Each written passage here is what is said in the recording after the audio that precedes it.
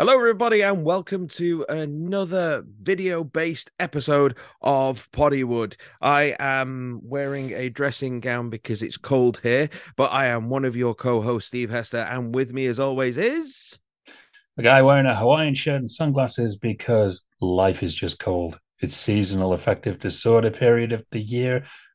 I've got a sad lamp. My eyes can't adjust. Just have to deal with it. Whilst my name is Andrew Roger Cars, and welcome back to another video episode. yes, and it makes a change that you have a sad lamp instead of what Kate usually says that you've got a sad lump. Well, I can't even follow that, really. I don't need to. Why don't you just keep the jokes to the guest? Okay. Okay. So, of course, it's around that time of year. We're in November. Halloween has just ended. But we thought, well, bit of an extenuation of that. Why don't we get our regular guest, Jonas Barnes, onto the show to come and shit on or praise some of the movies that have been out over the last couple of weeks? Jonas, how are you doing, buddy? I'm good, man.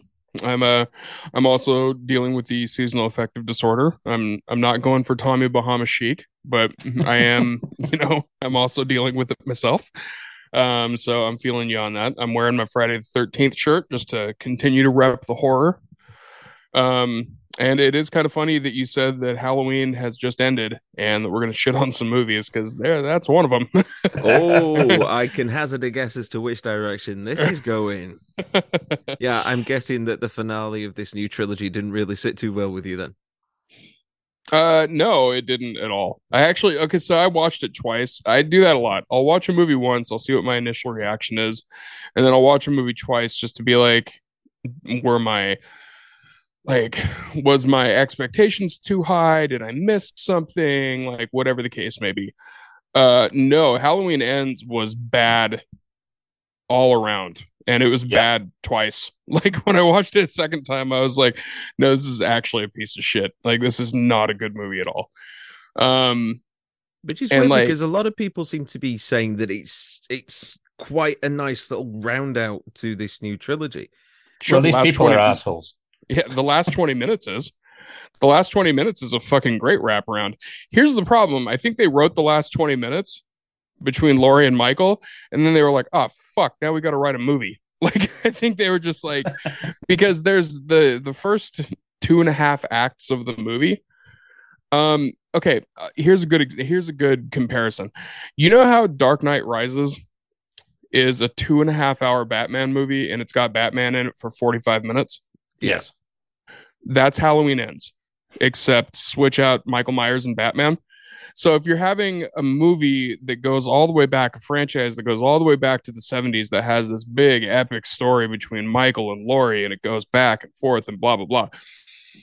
Even if you take away all the canon from all the other movies and you still just bring it back to Michael and Laurie, logically, what would you do with the final conclusion to that? You would make it Michael and Laurie, right? That's logically like you don't even have to have a writer's room to do that. You can give a blind deaf kid like a fucking chance to write that and be like, oh yeah, Michael and Laurie for like good 90 minutes, keep it tight, we'll be fine. No, they bring in some fucking dude named Corey. Like Uh, Corey, like Corey Cunningham. yeah, like they bring him in and then they make the movie about him. And it's weird because this dude has never existed in the franchise before. He's just some asshole that's in the beginning of the movie that has a series of unfortunate events that turns him like very Lemony Snicket, like very, very Lemony Snicket. Like, and then he turns into a psychopath. And the thing is that they did so many other things with that story that it was like, what the fuck are you doing? Why are you making this some weird possession movie now, too? Like, you guys shared fuck me eyes in the sewer, and then all of a sudden you're the new Michael? Like, what? It sounds like they already did this when they did Seed of Chucky. Seed of Chucky was 1,000 times better movie because Yeah, it knew what it was.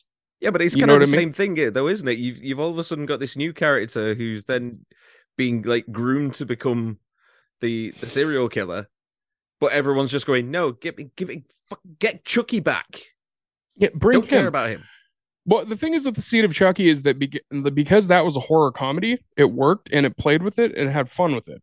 And also, like, there was some socially conscious stuff in it. Like, there was a lot of cool shit with that one. Whereas this one, first off, it was deathly serious. Like, there was no comedic aspect to this whatsoever. And so it took itself very seriously. And except for Laurie having a couple of lines that were hilarious, but aside from that, like talking about pulling her tits out and having a party, like just while she's making breakfast. Yeah, right. She literally is making breakfast and then she's telling her daughter to pull her tits out and have fun. And it's just like, all right, you're like somebody's grandma. Like, just calm down. Like, I love Jamie Lee Curtis to death. And I'm sitting here like, what did they do to you, Laurie? So you have this movie and just like, obviously it's going to be spoiled the shit out of it at this point. But the movie starts with Corey Cunningham. He accidentally kills a kid because the kid's a fucking asshole. And like, straight up, that's the reason the kid dies, is because the kid is a dick. Like, it's just, that's why. So this happens. Accidentally, and then, we might. He accidentally kills him. Sure. I mean, he does. Like, he does accidentally kill him. And like, we were all egging it on, but it was accidental for him. Right. That was that, like, I feel like bounces off the floor like a basketball, doesn't he? He does. And that's actually one of the coolest scenes in the movie, which is so fucked up because it's a child death. But like, the way that it happens is like thump crack. And it's just like, oh shit. Like, that's the direction this movie's going in. So it gives you this little bit of hope in the beginning of the movie that it's like, oh, this is going to be a brutal ass Halloween movie. And then no, the rest of it is this weird trauma bonding thing between Laurie's granddaughter and this Corey dude. The town turns their back on Corey because he's apparently this killer psycho and blah, blah, blah. Meanwhile, from the end of Halloween Kills, Michael Myers has been rotting in a sewer drain for, what was it, like, didn't they say it was like 16 years, something like that, 10 years? I don't remember. I don't remember exactly how many years, but he straight up was pulling like a fucking like Friday the 13th 8 Jason Takes Manhattan, hanging out in the sewers. Like, if they would have put toxic sludge on him, he would have been a more effective Michael Myers in this movie. So he's sitting down there. Fucking Corey Cunningham gets his ass kicked by a bunch of toughs that are just like real dickheads. Like, you know, so like sometimes they come back type of kids, and they kick the shit out of him. They throw him over an overpass. He falls into it right in front of the drainage ditch.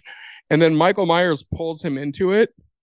But then once he pulls him into it, he's all of a sudden back to being a pussy. Like, he doesn't do anything after he pulls him in. He just like pulls him in and then he goes and hides off into a shadow somewhere. And then you have Corey running around this sewer drain. Like, what happened? Like, what's going on? And then that part where I told you earlier where he gives him the fuck me eyes, he literally reaches through a wall, grabs him. They share a look. And then you see like the quote unquote transfer of evil between their eyes. And it's just like, dude, why are you doing all of this for this movie? Like, you could have taken everything. This is actually the most frustrating part of this movie. You could have taken everything that was happening to Corey Cunningham, take him out of the movie completely, and have that stuff happen to Laurie Strode. This is what I mean by that. Have her trauma bond with her granddaughter. Okay. Have that. Obviously, they don't fuck. That would be a much weirder movie. But like, take that part. I don't know. The granddaughter seemed pretty game as soon as she met this guy to pretty much ride him all the way to the sequel. And I'm sure I've seen videos like that online. Wasn't it hilarious when they got onto the motorcycle and it became like a Top Gun movie? That was the best shit ever. Where they're just like, she's hugging him from behind, and like you're hearing Highway to the Danger Zone in the background, but whatever song it actually was, you're just like, she's gonna fuck Tom Cruise. But you know what it reminded me of? It reminded me of the end of Tron Legacy. Oh, that's where that's hilarious. It's like just missing just the sun coming up. Right. It was this weird, like, romantic thriller. It's just like, ugh, what are you doing? But they could have had that trauma bond with the granddaughter. All right, that would have worked fine. Then they could have had the town turn on Laurie, not fucking Corey. They could have had the town turn on Laurie, and she could have been the one that had this internal struggle of, am I becoming the monster, or do I kill my monster? And then you bring it over to the last 20 minutes of the third act, and you have her kill her monster. And then bada bing, bada boom, quick wrap up, good. It's like a good thing, because At the end of the day, all it was about was Michael trying to get to Laurie. That's what the whole franchise has been about. So you could have done the entire movie basically the way that it was, and you could have just had the switch around. Like, instead of having Corey go around and kill people, just have Michael get out of the fucking sewer and come over and actually kill people like Michael Myers does. Like, they just have him do it. That's his job. He's good at it. He's been good at it for 40 years. Like, let him do his thing. So you could have had that. The ending was fine. Like, it was a cool fight. Could have lasted longer. It was weird doing the funeral procession thing, though, where they were just like, what were they doing on a fucking mom station wagon of all thing? They were just like, what was that? Like, they're just like, all right, we're making a definitive statement that he's dead. And we're also going to put him in a threshing machine just to really send it home. Like, we're going to CGI his body getting crumbled up into Impossible Burger, and we're just going to go ahead and throw him out there. Like, it was just like, all right. When I was watching the movie, I was like, this could be the greatest movie ever because Will Patton is finally going to get laid in a movie. He's got to go to Japan to do it. Come on, dude. Really? You got to go fuck in front of some cherry blossoms? Will, like, what are you doing, man? No, we don't get it. I was rooting for Will. I was rooting for Will the whole time. I think one of the problems that the franchise has is this reliance on Laurie and Michael. And I mean, just going off your t-shirt, Friday the 13th has got this wonderful thing of, the final girl survives, but at the same time, completely new set of characters in the next one. And it doesn't matter if Jason is living or dead. Because, I mean, that's the other thing as well. Because Michael in this, if you're going off this being the same time difference from the original, he must be like about 70 years old by now. Yeah, he's an old dude. He's probably using a Stairmaster or something. He has to buy incontinence pants. What happens if he needs to get, like, where's he going to the supermarket? Yeah, I want to see the point where finally his life's mission is to kill Laurie Strode. And he kills Laurie Strode, and then he's kind of like the Terminator. Once he's like killed Sarah Connor, he's like, oh fuck. Has to go and get a job in a post office or something. He's still with the mask on. What to do. Yeah, he's got to retire out in the mountains, and he's got to help a sad family. Like, it's like, no, I'm a different Michael now. I don't even go by Michael Myers. I'm no longer the shape. I'm actually in poor shape. I've been out here in the mountains for too long. That's actually probably what he should have been doing down in the fucking sewers, instead of sitting there and rotting and getting all decrepit, which that was also a weird thing. He was very weak until he stabbed somebody again. And then it's like he got rejuvenated with this evil Viagra. And he was just like erect up, like standing up straight again, and just like, oh, I'm ready to kill bitches again. But then he doesn't. It's just like, what are you doing, man? Corey's still the one that went out and did it. He's got murderous blue balls. That's what it was. Dude, he was waiting to come the whole movie. And then he never got to. Laurie took it away from him. She did. I will have to mention also here that the original Halloween stuntman passed away this past week. James Winburn. Oh, really? Oh, yeah. Yeah, I did see that. Hopefully he didn't see the movie. I really hope he didn't. No, that'd be the sad way. I'm hoping someone just gave him the curse of Michael Myers. Just watch this. What's really funny about that? I bought the 4K entire Halloween collection, including the really bad ones. The Curse of Michael Myers, H2O, and Resurrection. Just because the one that's got Paul Rudd in it. Is that the Curse of Michael Myers? Yeah, I thought so. Yeah. I saw the producer's cut of that one though, and it's exponentially better. Really? Yeah, but it was just like it was like a piece of shit, but it was a healthy piece of shit, as opposed to one where you look at it where you're like, I gotta go to the doctor. Like, you know what I mean? Like, it was still shit, but it was just like, it's just all right, that's acceptable shit. Oh, the sweet corn in this. There's no blood. Okay. Yeah, exactly. Yeah. It's just salad. We're fine. But no, I saw that, and then Halloween Resurrection's still a terrible movie, but there's no funnier part in any Halloween movie than Busta Rhymes dressed up as Michael Myers, talking shit to actual Michael Myers, and like poking him in the chest and telling him to get the fuck out of Dodge. and to skedaddle. And then Michael Myers just looking at him with the head tilt, like, I'm going to kill this motherfucker later. Like, it's just, he's like, I want to kill him so bad. And then he gets martial arts at the end of it. But yeah, Halloween Ends was by far the most disappointing, shitty movie that I saw, that I wanted to see.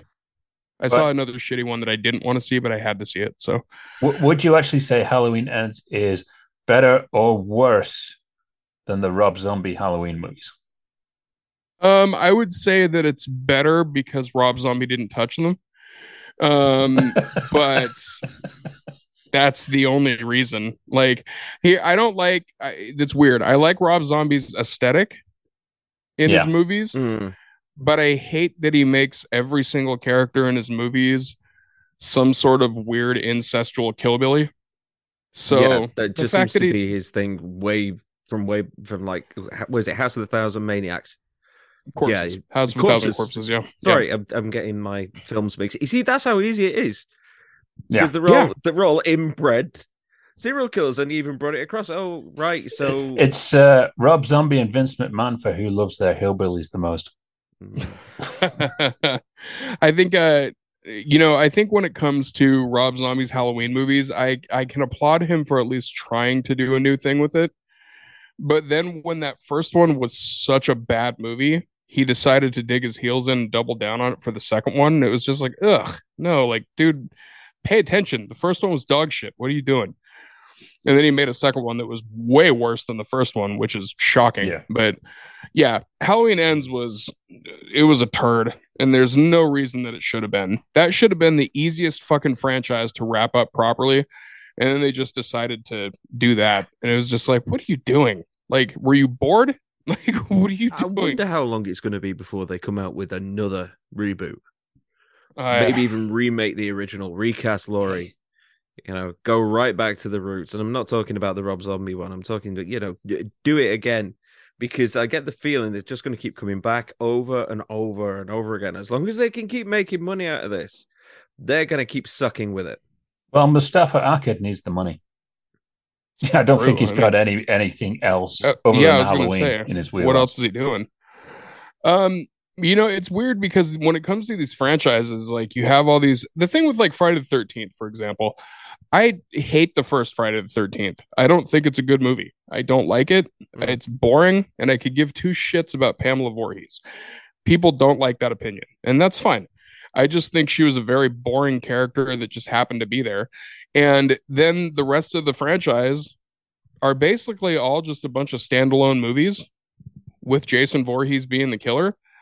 And occasionally you have a character that shows up that's like an older character, but it's fine because Jason Voorhees is a ghost and a zombie and also an unstoppable killer and also a weird space bio thing. And like, he's fucking whatever. Like, he's just Jason Voorhees. That's fine. Yeah. So even the shittiest Friday the 13th movie is still an acceptable Friday the 13th movie because he just really, there's no rhyme or reason for Jason Voorhees. He just is.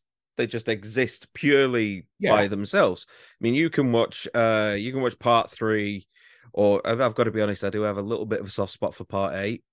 I love part 8. It's terrible, and I love it. I do. I would have much preferred it if they just spent all the time on the ship, because I actually quite like that idea with them all being trapped like that. But yeah, you can watch any of them, even Jason X, which is just pure schlock. And you can just take every single one of them and not have to worry about continuity. You don't have to worry about, okay, are they retconning this? Are they double downing on that? You don't need to bother. Right. That's just what it is. Jason X is funny because Jason X basically took memes and turned them into kills. So it was like, I'm going to beat this motherfucker with another motherfucker. And then they just did that. And it was just like, that was beautiful. Yeah. And you have those things, which are great. But also, again, Friday the 13th is one of those ones. The reason that part 8 is so crazy is because there's so many continuity flaws, but also he befriends punk rockers. He kills rapists. He has an actual fist fight with somebody, which is hilarious. Then the thought that New York just floods its subways with toxic sludge every night is hilarious. They were just like, have you been to New York? This is what happens. It's like, all right. Like, It was It's the kind of fun. 80s. Anything happened in New York in the 80s. Right. We've Absolutely. managed now to talk about my Halloween Ends for a quarter of our show. So I'm You wanted me to hoping. shit on a movie, then we're shitting on a movie. Okay. So I guess moving from there, else have we got? So there, the other movie that was really shitty that I'm going to spend no time on because I didn't want to see it in the first place, and I just sort of got tricked into it, was Ticket to Paradise with Julia Roberts and George Clooney, and just a fucking schmaltzy, awful, terrible romantic dramedy. Just ugh. It was every single cliche that you could possibly do in a romantic dramedy. But oh my god, it's got George Clooney and Julia Roberts. It's going to be amazing. It is not. So It's a paycheck movie. This big is the time. this is the epitome, and I don't know who it was that actually said this, but they said, you do the movie that you want to make, and then you do another movie for the paycheck that lets you then make the movie that you want to make. And that's what this is. This is, okay, we're going to get two people who are now way past their prime, but they were box office draws, have done a load of romantic movies, and just get them together. And I've not even seen it, but I can already tell you beat for beat what's going to happen. And it's just going to be the same old romantic comedy bullshit that you will see in every single romantic comedy that has been made ever. Yeah, it's one of the most paint by numbers awful like romantic dramedies ever. It was made for parents that are going on their first date for the first time in like 9 months. They were just like, I remember these actors. So yeah, it was bad. But I do want to transition over to movies that ended up being way better than they had any right to be, and I'm going to start with one that you did for sure see, Andrew. And that's Fall. Incredible. I have never felt so nauseous watching a movie in my life. And that's a compliment because Yes. it was the way that this movie was filmed, especially on a low budget, because it was a low budget movie. And here's what I found out that's kind of like cool about this movie because of what you can do with filmmaking and with technology and stuff. The movie was filmed in a studio on a tower, not a huge tower, obviously, but a tower and a green screen and also like a couple of set pieces. But for the most part, all that acting that those girls did and all those and like there was for sure some drone camera shots and everything like that were very like for real camera shots. But the acting from them is all them reacting to something that is essentially not there. Like, yes. So what they're doing with their acting is fantastic because I was sold on the peril the whole way, you know? And you said that, like, when I called it a white knuckler, it was one of those movies that, like, I think I want to say it takes like 25 minutes or so to really get into it. But then once it's into it, it's just like, holy shit. Like the whole time you're just like, whoo, like you're trying to like take those deep breaths and like, are they going to fall? Are they not going to fall? Are they going to hang there? Like, what the hell's going on? Like, well, I had the benefit of watching this on the big screen that I've got here with the projector, and had all the lights out, and the ascent as they're going up. Yeah, I don't think I was breathing properly because my heart rate was beating through my chest whilst this was going on. I'm like, no movie has ever made me feel this on edge. And they're only going up. The incident hasn't happened where they're stranded at the top yet. Mm-hmm. But how do they get stranded at the top, by the way? Is it a ladder break or something? Yeah. Yeah. It's an old rickety radio tower. There are two climbers that have been like mountain climbers.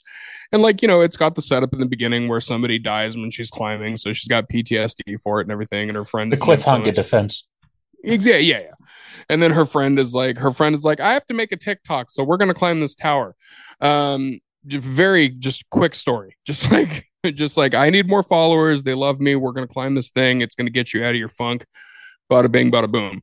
And then they make the ascent up this tower, which is like a 2,000-foot radio tower that's in the middle of nowhere. It's in the middle of like Wyoming or some shit. And the camera work during the ascent is brilliant. Yeah. Like it's It's a phenomenal movie for what it is. Like if you like movies that are psychological horror films that are just like made of tension, like that's what this movie is. And very, very well done. Like I said, way better than it had any right to be. I walked into that one thinking it was going to be like a real paint by numbers kind of shitty movie, and it turned out to be really good. Yeah, it was incredibly surprising for me, and I thought straight away it's a movie about a social influencer for one. Yeah. Someone on TikTok, which is like, I automatically want this person to fall from the top. Yeah, please just jump. In fact, just go ahead and just jump. Yeah, you'll get so many followers. And the great thing about this movie is you instantly start feeling you're the smartest person because you're already figuring out how to get down from there before they've even thought about it. What? So you're already down it like a fireman's pole. Well, I was basically thinking, why don't you just throw the rope down and kind of like abseil down? But they didn't do it. But and also, I don't think you could do that because of the way that the tower, because the way that the tower was both in size, like in like how big it was around, but also because of the actual it's an old slick tower. So I don't think the ropes actually would have held onto it. Like I think you just would have slid all the way down without there being any actual grip to it. True. But what I did love about this is I was watching it and I was thinking, is that homeless Frank Grillo? There's a guy there that you swear is Frank Grillo who looks like Frank out of Shameless, the UK version. Listen, Frank will show up in a movie randomly sometimes. Just be like, oh shit, Frank Grillo. He's just 2 steps up of Danny Trejo. He's going to take over his mantle when Danny passes away. Yeah, he'll just keep showing up in movies. So Fall was way better than expected, and then the other one was Smile. Yes, I watched this the other night. Dude, Smile was so much better than it had any right to be. That movie could have been an absolute pile of shit, and it ended up being probably one of my favorite horror movies of the year. Yeah. And that's in a stacked lineup of horror movies. What they did with the concept of trauma being the demon, or being, or trauma bonding, or how trauma continues to follow you once you've experienced it, the way they turned that into an entity is absolutely horrifying, just as a concept. And the way they pulled it off is very, very well. And it's kind of funny because when they did the whole nobody survived past 7 days thing, and I was like, oh cool, you're doing The Ring, awesome. But then I thought about it and I was like, think about the way that trauma works with humans. That first week when you have something traumatic happen is pure hell, because you're still very, very in it, you know what I mean? Yeah. And if you get past that first week, it's kind of then it starts to ease a little bit. Then you start to come to grips with things. Then you start to process things. But that first week is kind of crucial. And so when they called it when they said the 7 days thing, I was kind of like, actually, that kind of makes sense. From a psychological standpoint, that actually totally kind of makes sense. But a shout out to Kyle Gallner, who's in that movie. Yes. Dude, this guy is he's a scream king. He's in so many different horror movies, just popping up here and there. He's been doing a bunch of them. He was in the new Scream. He's been in Jennifer's Body.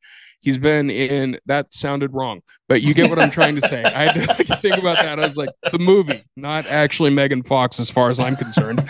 I have no idea. Maybe he was, but he's one of those dudes that when he shows up in a movie, he's been in many more than I just said, but when he shows up in a movie, you're like, oh shit, it's that guy. And then you remember who he is and you're like, oh yeah, now I remember him from this. Now I remember from this. And he's a very good actor. He's the fact that he's not gotten a main, a big role, a starring role, especially in a horror movie, is kind of beyond me. He's like Thomas Rosales. Yeah. Dude, it's just straight up, just give the dude a vehicle to work with, and I bet you he'll crush it. I really do. I think he would crush it. But yes, Smile was shockingly good.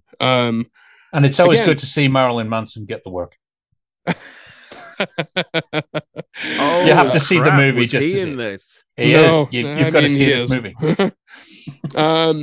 He yeah, his shot at the end there was real good. Um he no, it's a fantastic movie. It was, again, one of those movies that kind of came out of left field, and man, the way they did the marketing on that was really cool too. Because even though you saw like a million trailers for it, they had like people showing up in the stands of like sports games and stuff, just smiling like creeps at the camera. And to the point where news channels picked them up and they were like, look at this fucking guy. Like, it was just like, and it was one of the actors from the movie. So yeah, Smile, another one that was really way better than it had any right to be. Yeah, And both Fall and Smile, I got to see this past week, and incredible. Both incredible. So this is where I want to get into the Cinderella story of the year. Terrifier 2. So, Okay. You've not seen Terrifier 2, have you, Andrew? No, I have it, but I have a feeling it's going to be something that is going to tip me over the edge if I watch it. So I might have to save it until the new year. I've never Okay. even heard of Terrifier 1.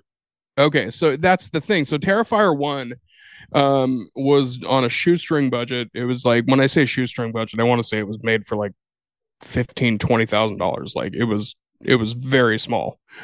And it had no story. It was just this creepy ass clown shows up, chases these two girls around a city, does really creepy clown shit, but he doesn't talk. He's a mime. So everything is very physical. It has a couple of kills in it that are extremely brutal, which is kind of what put it on the map. And in the first one of the kills is somebody gets hung upside down and cut in half, bisected by a hacksaw. But because it's a low budget film, right after they cut her in half, you can tell very clearly that both halves of the body are just, foam rubber, which is kind of its charm, where it's just like, okay, like, it's a B movie, blah, blah, blah.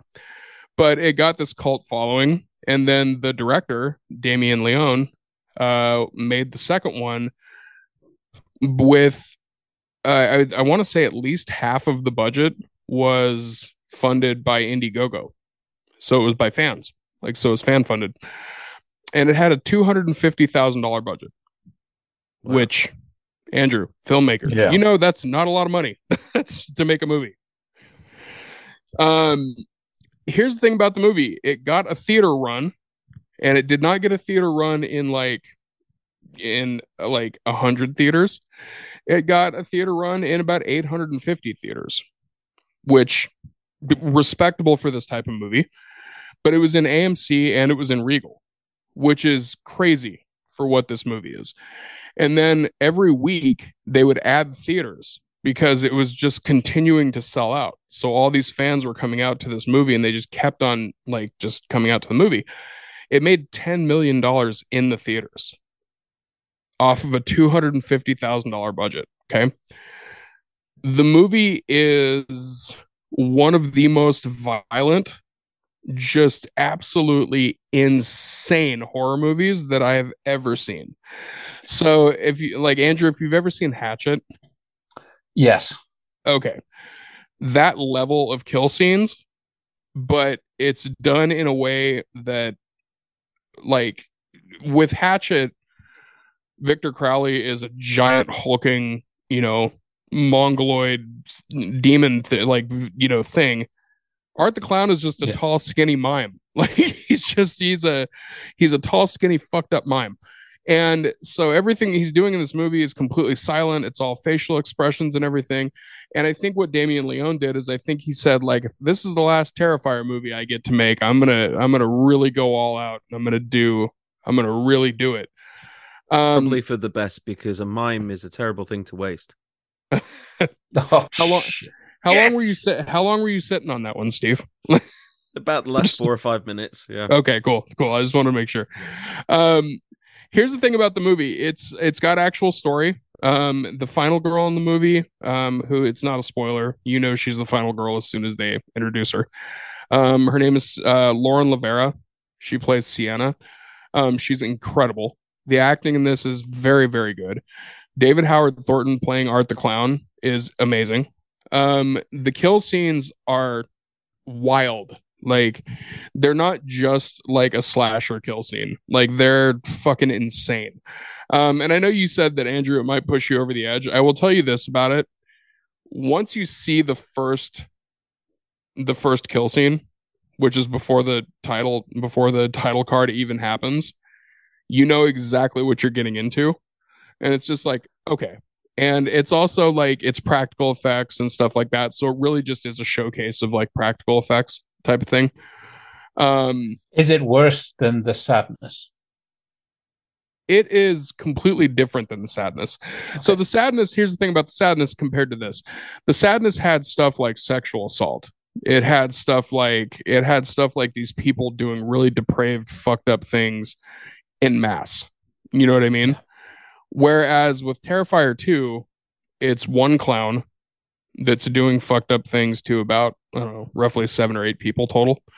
And the fucked up stuff that he's doing is very much in the vein of a slasher movie. So as opposed to The Sadness, which is much more visceral and much more almost real in the sense of the type of shit that they were doing to other people. Whereas the Terrifier, it's very clearly a slasher movie. There is one kill scene that's like smack dab in the middle of the movie, though, that is insane in the sense that, like, when it starts to happen, you're like, okay, that kill scene's over. Okay, it's not done. Okay, it's still not done. Why are you still there? Like, that type of thing. And it's become like famous and memeable all over the place. Point being, it's a phenomenal movie as far as slashers go. Practical effects extravaganza. Everybody that's involved with the movie is incredible people. I've talked to a lot of them over on another goddamn horror podcast, and I've talked with them outside of that. They're very incredible people that are very passionate about horror. So to see this happen is kind of cool, not only just for horror, but also just in general for like indie filmmaking. It kind of shows theaters that, like, you don't have to be a blockbuster to be successful in a theater. Yeah. You know, so that's like, historically, this is kind of a historical thing, both for horror and for indie filmmaking in general, just to show like people will come out for movies if you give them something that they want to see. Like, they will do it. And also, it was an unrated movie, by the way. That is insane. The fact that it was an uncut movie that was put in 1,500 theaters in its 4th week is wild. And not like boutique theaters. AMC and Regal were like, all right, fuck it. Unrated movie. Like, that doesn't happen. You know what I mean? I love the fact that something with such a small budget and with such a small independent bent to it is doing so well. And it doesn't really matter what it is, horror films or any kind of independent cinema. And then you read something that has been in the news this week about James Cameron saying that Avatar 2 needs to make at least $2 billion in order to break even. Yeah. No. I've said this before about No Time to Die, and I was wrong about that, about what that needed to break even, and it did. Avatar 2, that is an unattainable goal. It's insane. Yeah. That's absolutely insane.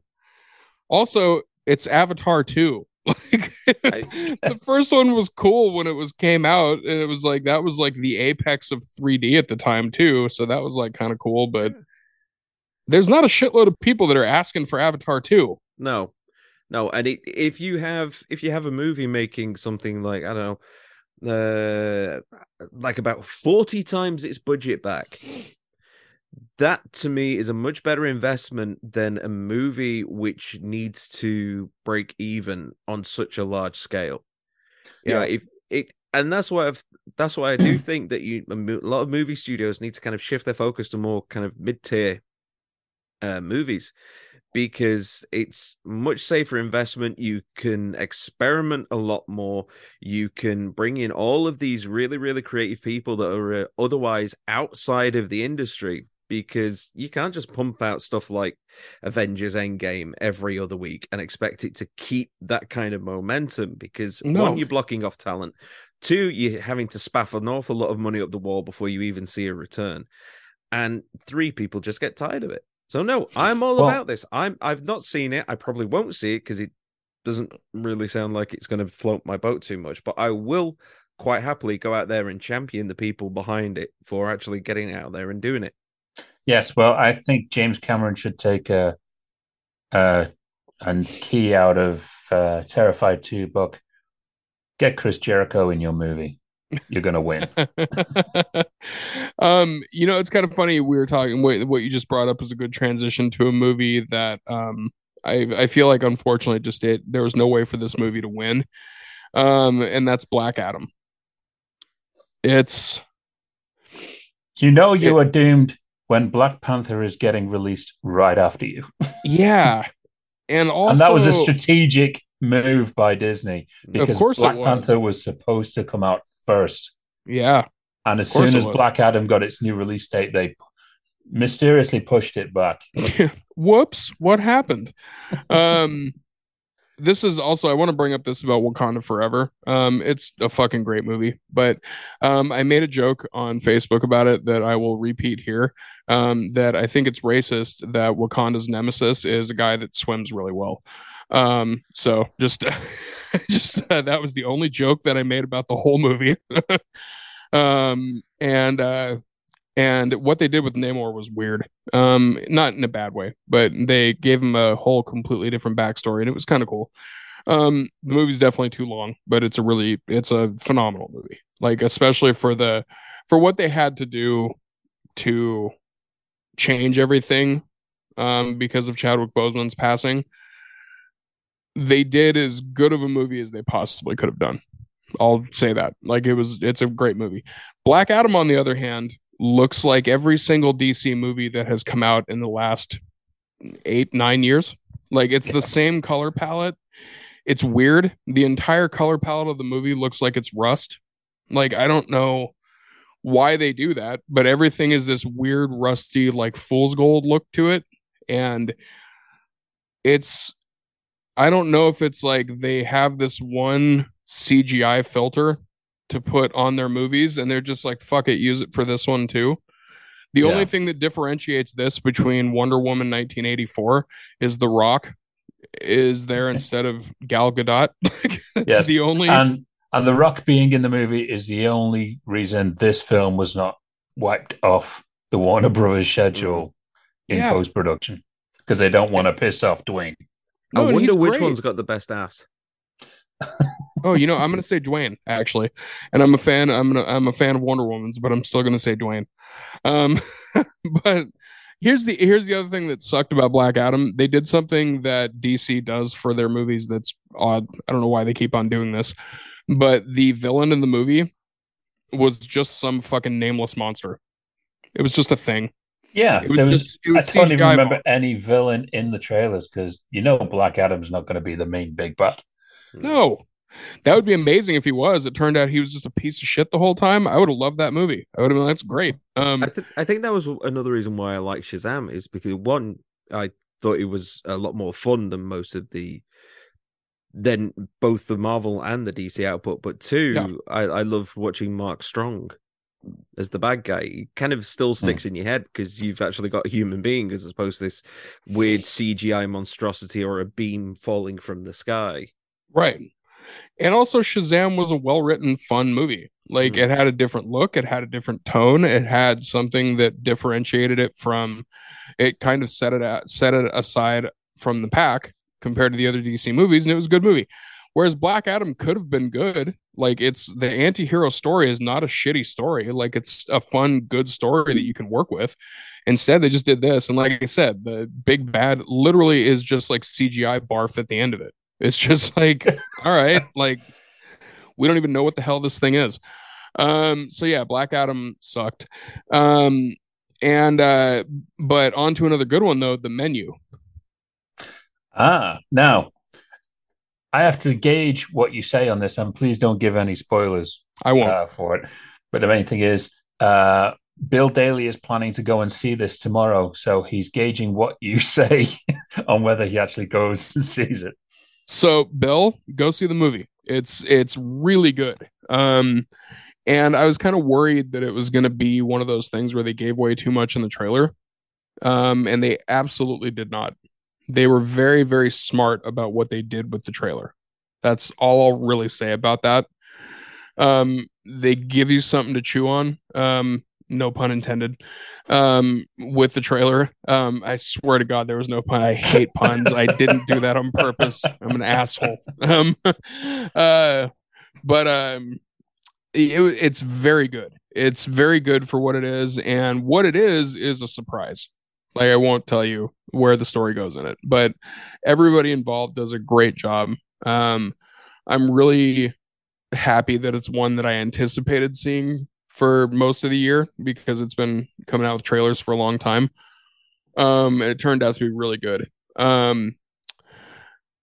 Speaking of Bill Daly, I did see an article this week saying that John Leguizamo, who's in it, apparently based his character on Steven Seagal.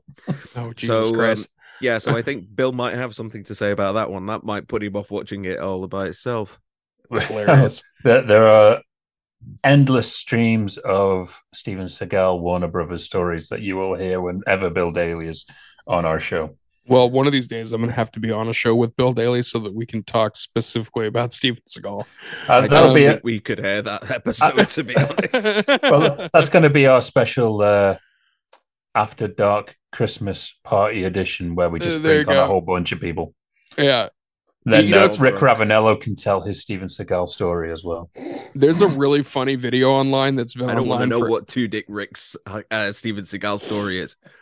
I'm already interested. There's a video that's been on the internet now for I would say probably at least 10 years. That is still one of the funniest 45 seconds on the internet, and it's called Steven Seagal Runs Like a Girl. That's all it is, and it's just a loop of him running in one of his first movies. I think it's like Out for Justice or something like that. I don't know, insert 3 words here, but you know what I mean. It's one of those ones, and it's just him running around a corner chasing after a crackhead, and it looks like he's starting to jump rope as he's running. So like his hands are like out to the side and like his fingers are like pinched together.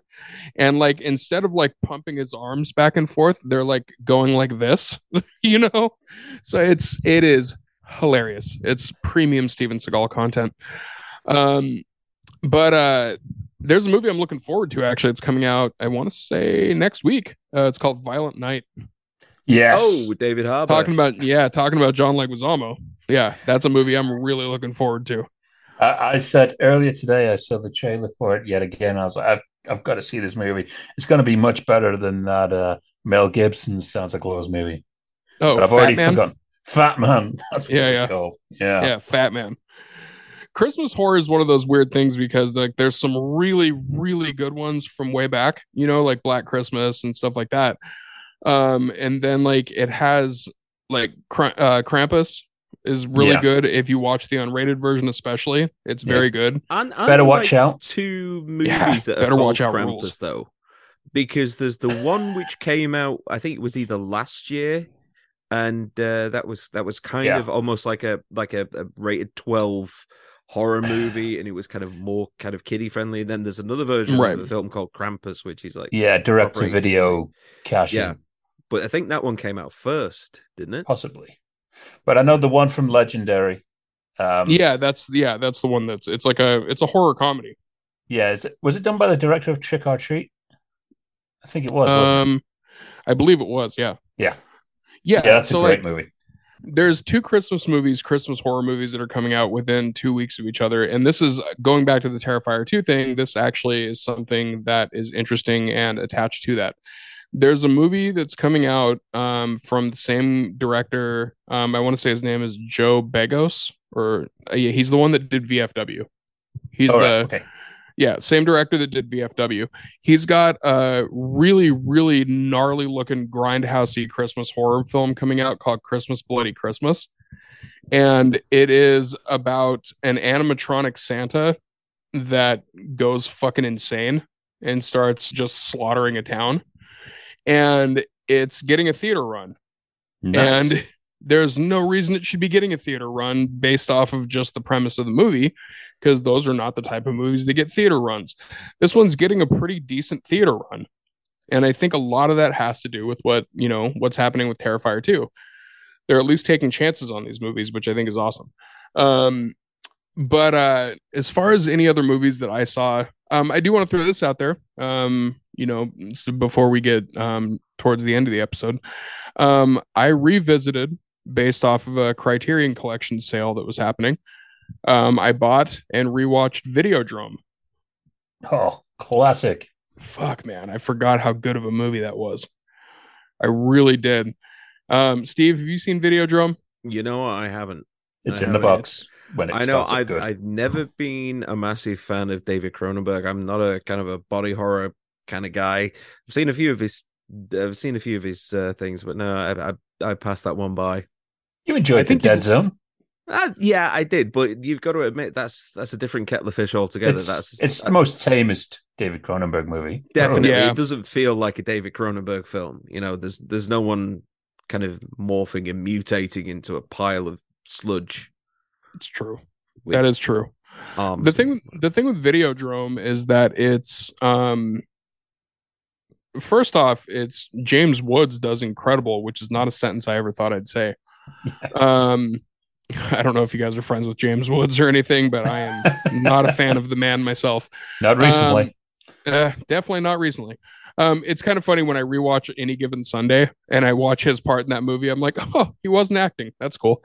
But no, I was watching Videodrome again. It's an incredible movie. It is very David Cronenberg, but it's only in like small bursts. A very David Cronenberg movie. So like when the body horror stuff happens, it happens not for extended periods of time until it starts to get like into the third act. But like I wouldn't say it's a tame David Cronenberg movie by any stretch of the imagination, but it's definitely not his wildest one as far as body horror goes.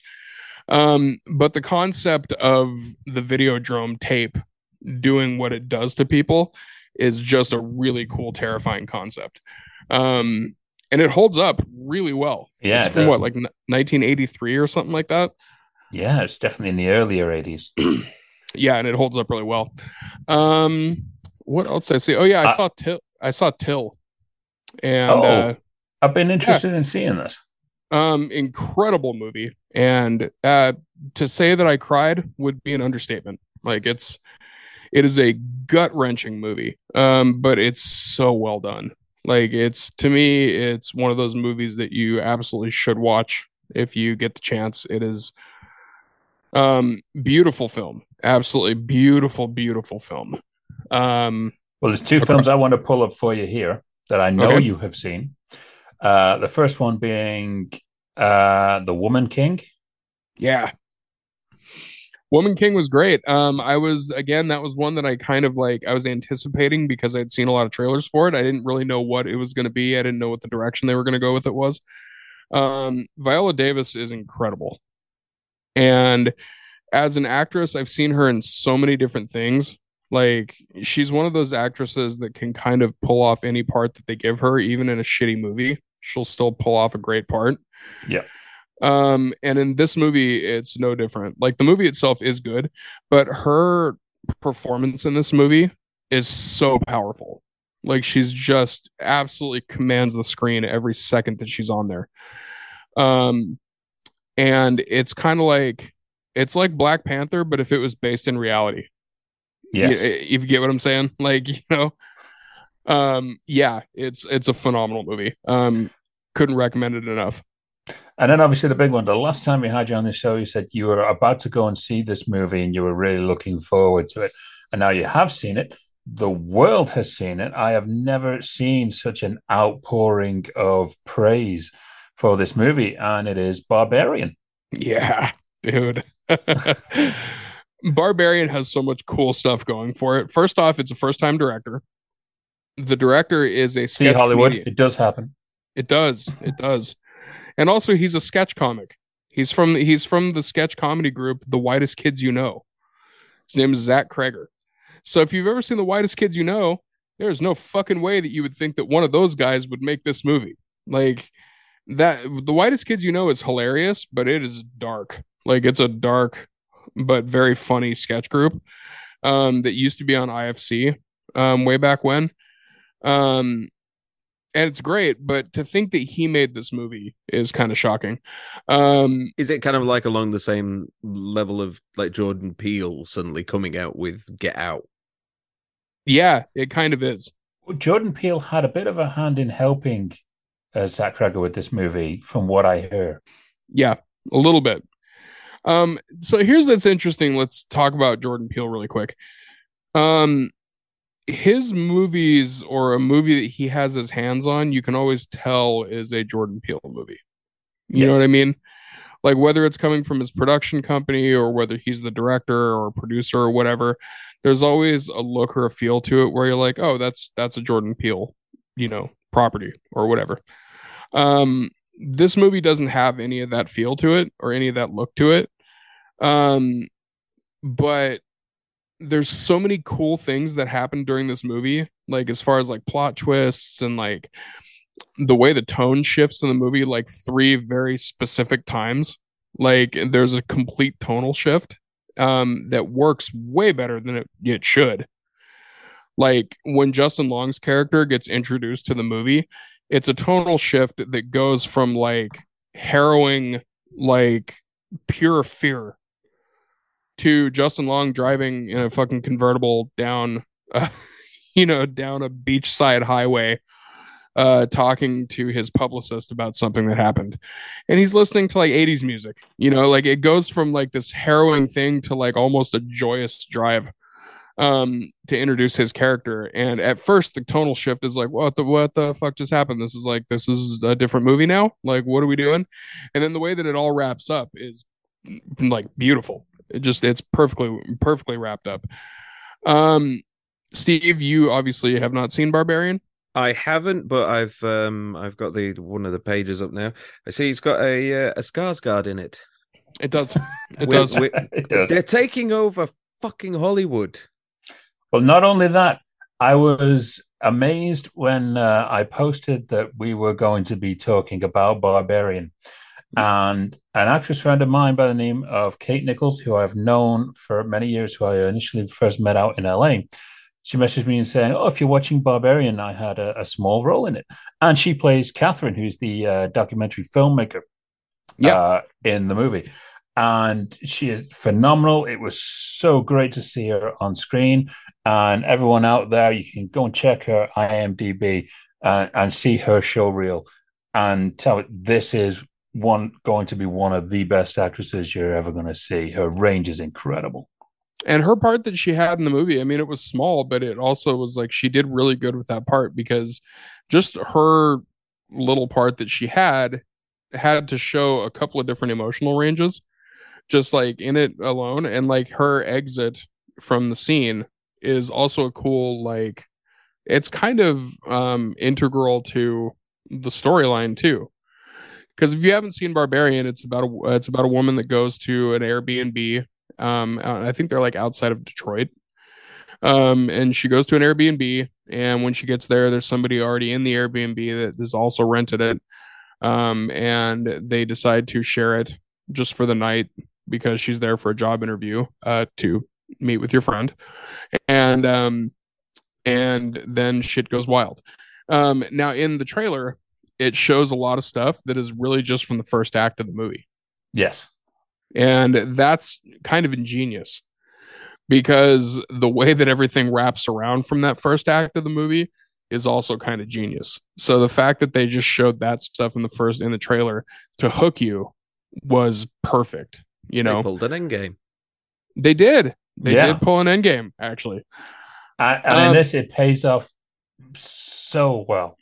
Yeah. There is genuinely some moments in this movie that proper had me in shock. Oh yeah, there's quite a few. And also like Richard Brake shows up in it. He's becoming a Danny Trejo, and I love it. Every time Richard Brake shows up in a movie, I'm like, 2 things are gonna happen. A, he's gonna do great, and B, he's gonna be a scumbag. Like he's the guy from Doom. I knew you were gonna say that. Yeah, he's a fucking dude. He's in so many movies, and every time he's an asshole, and it's great. Like every time. He was in the Munsters movie, which is the last time I'll mention that movie. We're back to was in Rob that. Zombie again, aren't we? Yeah. Oh dear, oh dear. Talk about taking a neon shit on your childhood. Rock stars, stop making movies. Dude, I'm this talking is to you, Trent Reznor, as well. God's sake. yeah. Rob, stop making Nosferatu do TikTok dances in your movie, you asshole. Yeah. So Barbarian is incredible. Barbarian, it's really like hard for me to say what the best movie of the year is so far because Barbarian and Smile go back and forth for me. Terrifier 2 is its own thing. For me, Terrifier 2 is the best movie of the year for multiple different reasons, but that's for like, a lot of it is because also the Cinderella story aspect of it and just what they were able to do with that movie and the impact I think it's going to have on theatrical filmmaking. But like, it's a three-way tie between Smile, Barbarian, and Terrifier 2 for me. Like, Barbarian is such a good movie for the type of horror film that it is, because it's equal parts funny and tense and shocking, and it's paced perfectly. The acting is incredible. There's not really anything bad to say about it. And we're not even done with the year yet. We still have another whole month of movies that is looking really promising. We've got Nanny coming out, which I'm really looking forward to see. That gets released on December 16th. We also have the obvious Top Gun knockoff of Devotion, which had the pure cheek to not only feature one of the stars of Top Gun Maverick, but also in its first ever trailer completely rip off the Top Gun Maverick trailer. Jesus. We have Glass Onion, the Knives Out mystery. Oh, I did see that. And you've seen it already? Yeah, wow. It came out for a 1 week 1 week theater release before the major release. And if you like Knives Out, you're gonna fucking love this one. Cool. So it's great. Yeah, I think it's better than Knives Out actually. Issues with Rian Johnson. Oh, God's sake.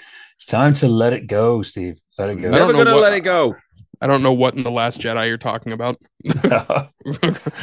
Also of interest, the Fablemans, obviously. I think is that out now as of it is, and it has had no advertisement. Yeah. No, not at all. No. White Noise with Adam Driver is about to come out, which looks really funny. All right. Really interesting. So that might be one to check out. And kind of going through the list here of what we said, Violent Night's coming out next week. Yes. Did you see Pray for the Devil?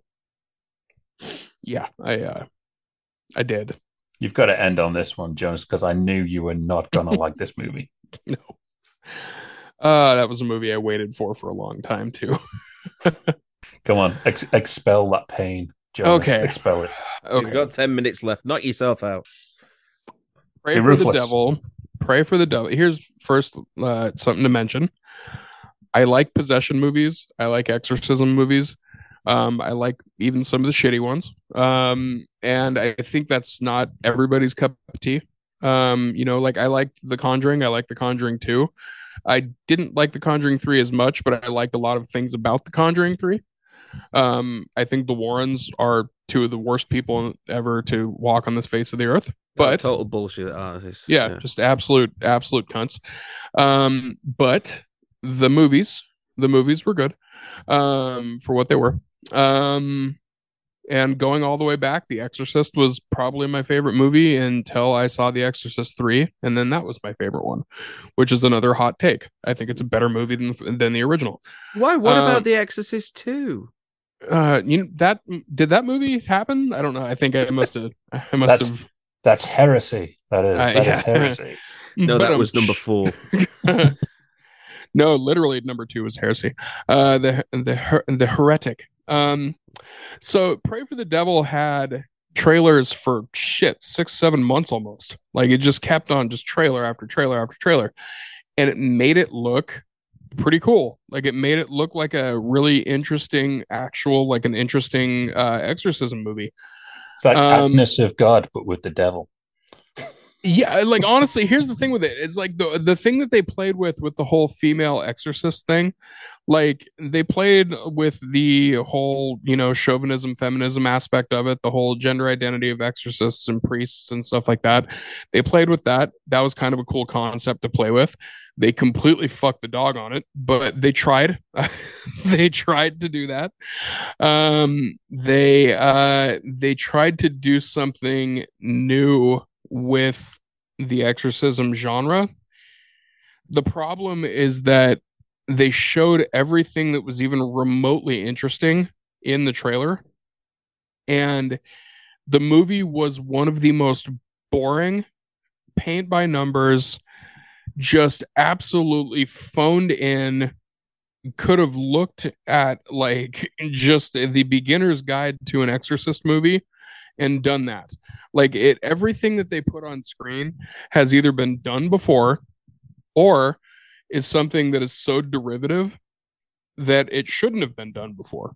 Like there was nothing about it that was original or unique at all, and everything that looked like it was going to be cool in the trailers. This is the other thing. There was half the parts in the trailers didn't even happen in the movie. Like the movie was recut, and they took out cool parts to put in shittier parts. Like I don't know why they did that at all. The CGI is atrocious.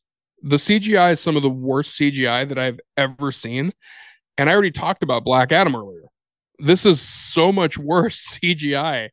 The stuff that they were doing with like the little girl, Andrew, did you see it?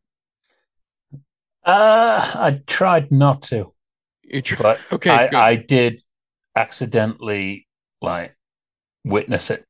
Oh, that's all I can say. Sorry. I'm so sorry. It's basically, it's like it may have supplanted Lost Souls as the worst exorcism movie I've ever seen. The worst exorcism movie I've ever seen is actually we're not even going to consider Exorcist 2. It's the one with Eric Bana. The Devil Inside. Yeah, the one which doesn't have an ending. Yeah. That one was Deliver Us from Evil? Yeah, I fucking hated that movie so much. Oh, it's poor Scott. Poor Scott Derrickson. He didn't deserve that hate. I love Scott Derrickson. I absolutely adore Scott Derrickson. And I don't think that what he did with that movie was anything bad. He didn't write the movie, I hope not, because that's where all of my problems are with that movie. The direction was great. It was a beautiful looking movie. But you can only put so many filters on a turd before you realize that it's still a turd. So yeah, like the Last Exorcism Part 2. Oof. Yeah, that's another awful one. The Devil Inside. There's another terrible one. That one actually might be the worst. I think that one's the worst. That's we'd erased that one from we'd expelled the demon of that movie, but as soon as that escaped my lips, I was like, that's the worst one. I can taste it. Is that's onion and ketchup? Yeah, I can taste that. Repossessed. You can taste the devil inside. Ugh. But no, Pray for the Devil was horrible. It was especially for a movie that I've been anticipating for 6 or 7 months. I was like, this is at least going to be fun. It was the opposite of fun. Like I was actually disappointed and angry when I walked out of the theater. I was like, what the fuck did I just watch? And every time the little girl would come on the screen and you would see her quote unquote possession happening, like the stuff that was happening with her face was, like I said, it was some of the worst CGI that I have ever seen. And I don't know how it went through post-production and nobody was just like, that looks like actual shit. That looks unfinished. Like, what are you doing? And like all the things that they were going to do that were going to be cool, like when the actual exorcist lady herself, I've forgotten the names of all of the characters of this movie. That's how much I hated it. The best. All the things that were happening to her had the potential to be cool. And then they only happened for like 3 seconds. And it was just like, oh, so now we're back to the same exact exorcism movie bullshit that we've seen in every single exorcism movie. I was going on, I think it was going to either IKEA or B&Q, which is kind of like it's like a Lowe's. It's a home improvement kind of place with my like a Home Depot kind of place. Home Depot, that kind of thing. and we're looking for new kitchen stuff, and we're driving around this big roundabout, and there was a bus there, and there was a sign on the back side of the bus. We said pray for the devil, and my partner Amanda, she went, "Oh, what's that about?" And so okay, I went on, pulled up the details, showed her the trailer, and she just went, "Oh." Yeah. And that was just from the trailer. It has been on quite a few buses. I remember when Bill was over here in Manchester, it was all over the buses, and he was like, Dude, there was so much marketing for it. There was so much. And then it kept on getting pushed. The release date kept on getting pushed up or pushed back. So it's the bad sign. Yeah, it's never good. Never good. Whereas like the new Scream keeps on getting moved up. So I don't know, like maybe the new Scream could be good. That's coming out in like March. Like they really streamlined that one. And that's going to be Scream in New York City, which I'm all about. Yeah, but they did the same with Scream 2. That was like the year after Scream came out. You know, quick. Yeah, it was practically on doorstep, and it was a great sequel too. You know, it was fantastic, on a par. And then we had Scream 3, and we were like, yeah, but it's not necessarily a sign of quality though, because they kind of rushed through. What was it, Blair Witch 2, Book of Shadows? that got rushed through really soon after. What was the studio that did Blair Witch 2? Was it? Probably Lionsgate. I think it was Lionsgate. I think it was a very early Lionsgate. I think it got released. I know it was Artisan, wasn't it? I think it was. It might have been Artisan. Yeah. Entertainment in video. Yeah. So I think I want to end on this though. Rather than shitting all over Pray for the Devil and leaving the bad taste in the mouth, I want to end on this. If you've not seen the Chucky TV series, you should watch it. Is there a TV series? Yes. Yeah, there's a whole TV series. Good. It's very good. And the second season is really, really good. Featuring Liv Morgan, by the way. Yeah. And I did not expect the second season to be that good. Like I expected it to be kind of a, again, a Cinderella story of being the first season good. And then the second season, I figured it would probably, fall off a little bit. And it has not fallen off in any way. And I love that Liv Morgan got her little horror movie bucket list moment in that. She did great. She did great in it. Yeah, to be honest, the last Child's Play movie that came out, was it Mark Hamill who was voicing Chucky in it? Yeah. It was the remake. You know what?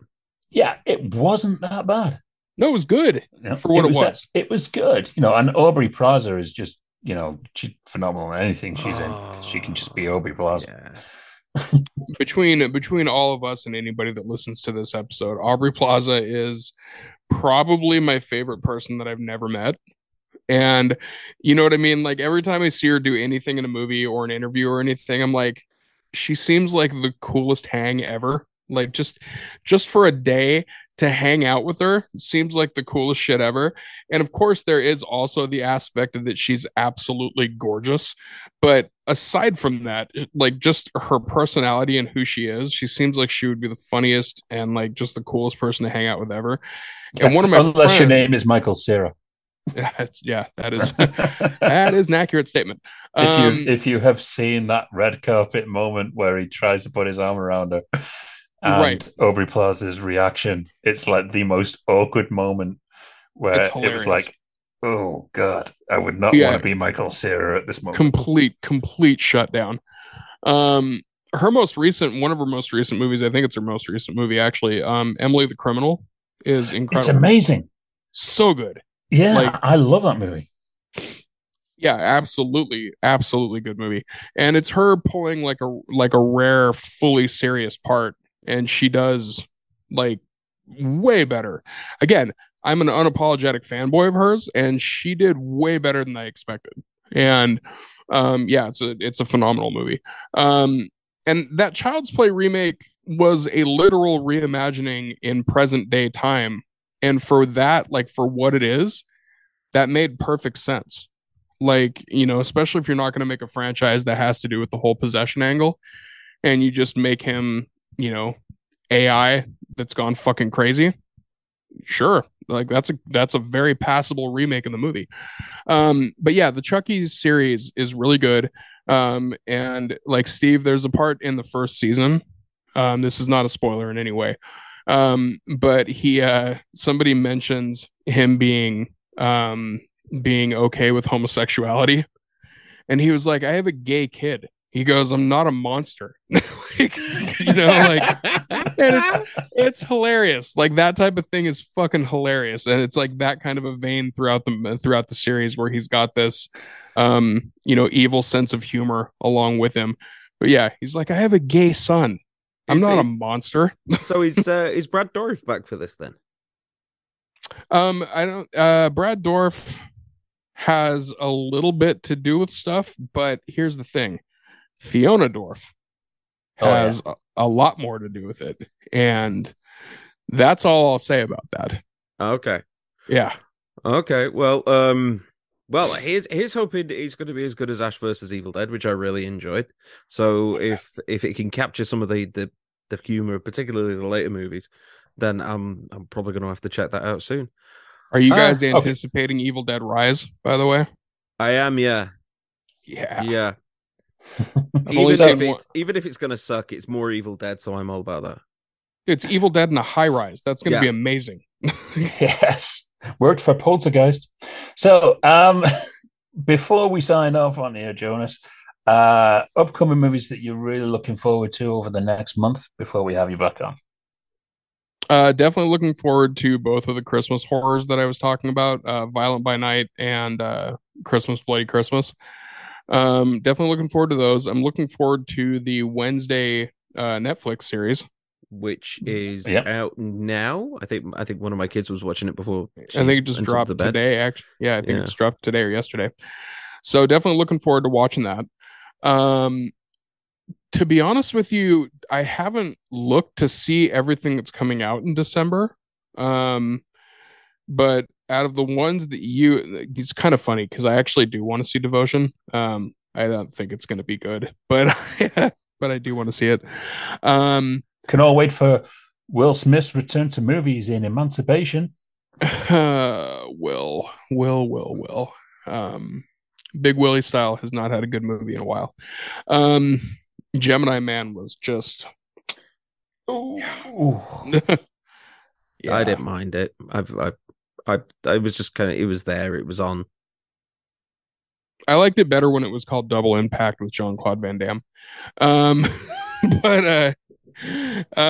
Yeah, December, I don't know. December's going to be an interesting one because December, I think I'm actually going to be seeing a lot of stuff that's going to be coming out on Shudder. Because Shudder's been having some real good stuff that's been coming out. Can we kind of raise the fact here that Martin Lawrence is doing a serious horror thriller role in a movie called Mind Cage? Yeah, and he's doing it opposite John Malkovich. Like Martin Lawrence playing a serious straight role for what probably is the first time in his entire career. He's playing Clarice Starling. Like, that's what he's doing. Like, but also, if he pulls that off when he's acting opposite John Malkovich, I'm gonna be shocked, but also I'm gonna be really happy for him because just based off the trailer, Malkovich is gonna eat up the screen on this one. Yeah, he usually does. Yeah, and it's got a very Hannibal Lecter vibe in that sense too. Like, he's got a very Hannibal Lecter-esque vibe to him, and that is coming out in December, isn't it? It is, and I'm actually looking forward to that one. To go in line with our last video episode, Steve, where we had with Bill, where we mentioned that The Bodyguard was the big Christmas movie of 1992. 2022, the Whitney Houston biopic, I Want to Dance with Somebody, is released right smack in Christmas week. Yay. So it's going to be a hit. That one I'm cautiously optimistic about. I don't know. It's not been getting the type of coverage that I was hoping that it would. Like, I feel like if they're going to do a Whitney Houston biopic, especially one that would be high quality, I would be hearing a lot more about it than I am. That's a very good point. You know what I mean? Well, it's a good point to end on. Right. We'll see. We'll see. I am looking forward to it. So I will say that I am looking forward to it, and my fingers are crossed that it's good. All right, Jonas, they handle it's it well. been great having you on again, as always. I always love coming on. Always love to be on here, guys. So, what have you got coming up at the moment that everyone should be keeping an eye out for? We're done with doing shows in Brooklyn for the Traumedy Hour, the live show. We're done with those till the end of the year just because of holidays and stuff. But we have some really cool stuff coming up on Another Goddamn Horror podcast. We're going to be doing some year-end awards for the show, and we're calling them the Danzigs because we all unapologetically love that demonic cat father. So we're doing that. And also we're going to be doing an interview soon with a horror icon and cult film legend, Bill Oberhurst Jr. Nice. We're going to be doing an interview with him soon. And that actually should be probably coming out, I want to say. We're going to be filming that one, recording that one here real soon. And I'm really looking forward to that because he's one of those dudes that, like, if you know who he is, you know how good of an actor he is. And he picks stuff that is just obscure and crazy, which I really like. So yeah, we got that coming up. And you can always find Another Goddamn Horror podcast on our link tree, which is linktr.ee/AGHP666. So that's our big stuff coming up. So cool. Sweet. And hopefully we are going to see you for our Poddywood Christmas party. We're basically going to all come online, all have a drink for the Christmas period.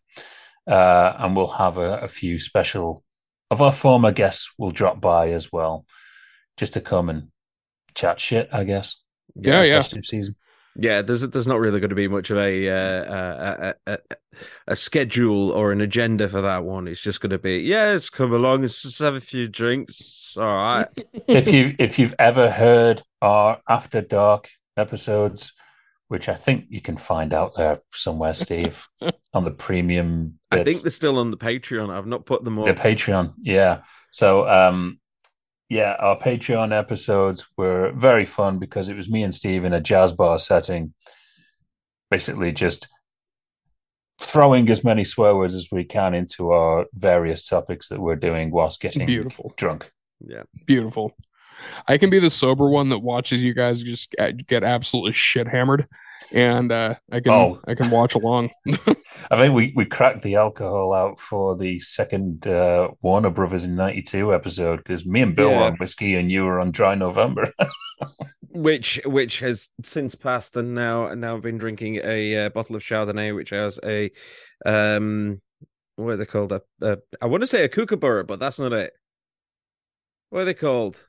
I'll go with Kookaburra. Yeah. I can't. Also, Steve, you can't get shit faced on Chardonnay. You can't do that. Don't you dare. Don't test me because I will find a way. Right. Well, thank you very much yet again for coming on. If you've liked what you've heard / seen, then you can join in the discussion on our Facebook page, which is facebook.com/Poddywood. You can find us on Twitter @Poddywood. That is if Elon Musk hasn't imploded the whole thing in the interim. You can also find us on Reddit at r/Poddywood, or you can, I don't know, set up a Morse code system somewhere and try and see if you can fire some lines through to us. I don't know. And our biggest following so far is on LinkedIn, where we have officially hit 510 followers, including Uwerball. Oh, man. Oh, no. I've got to be nice now.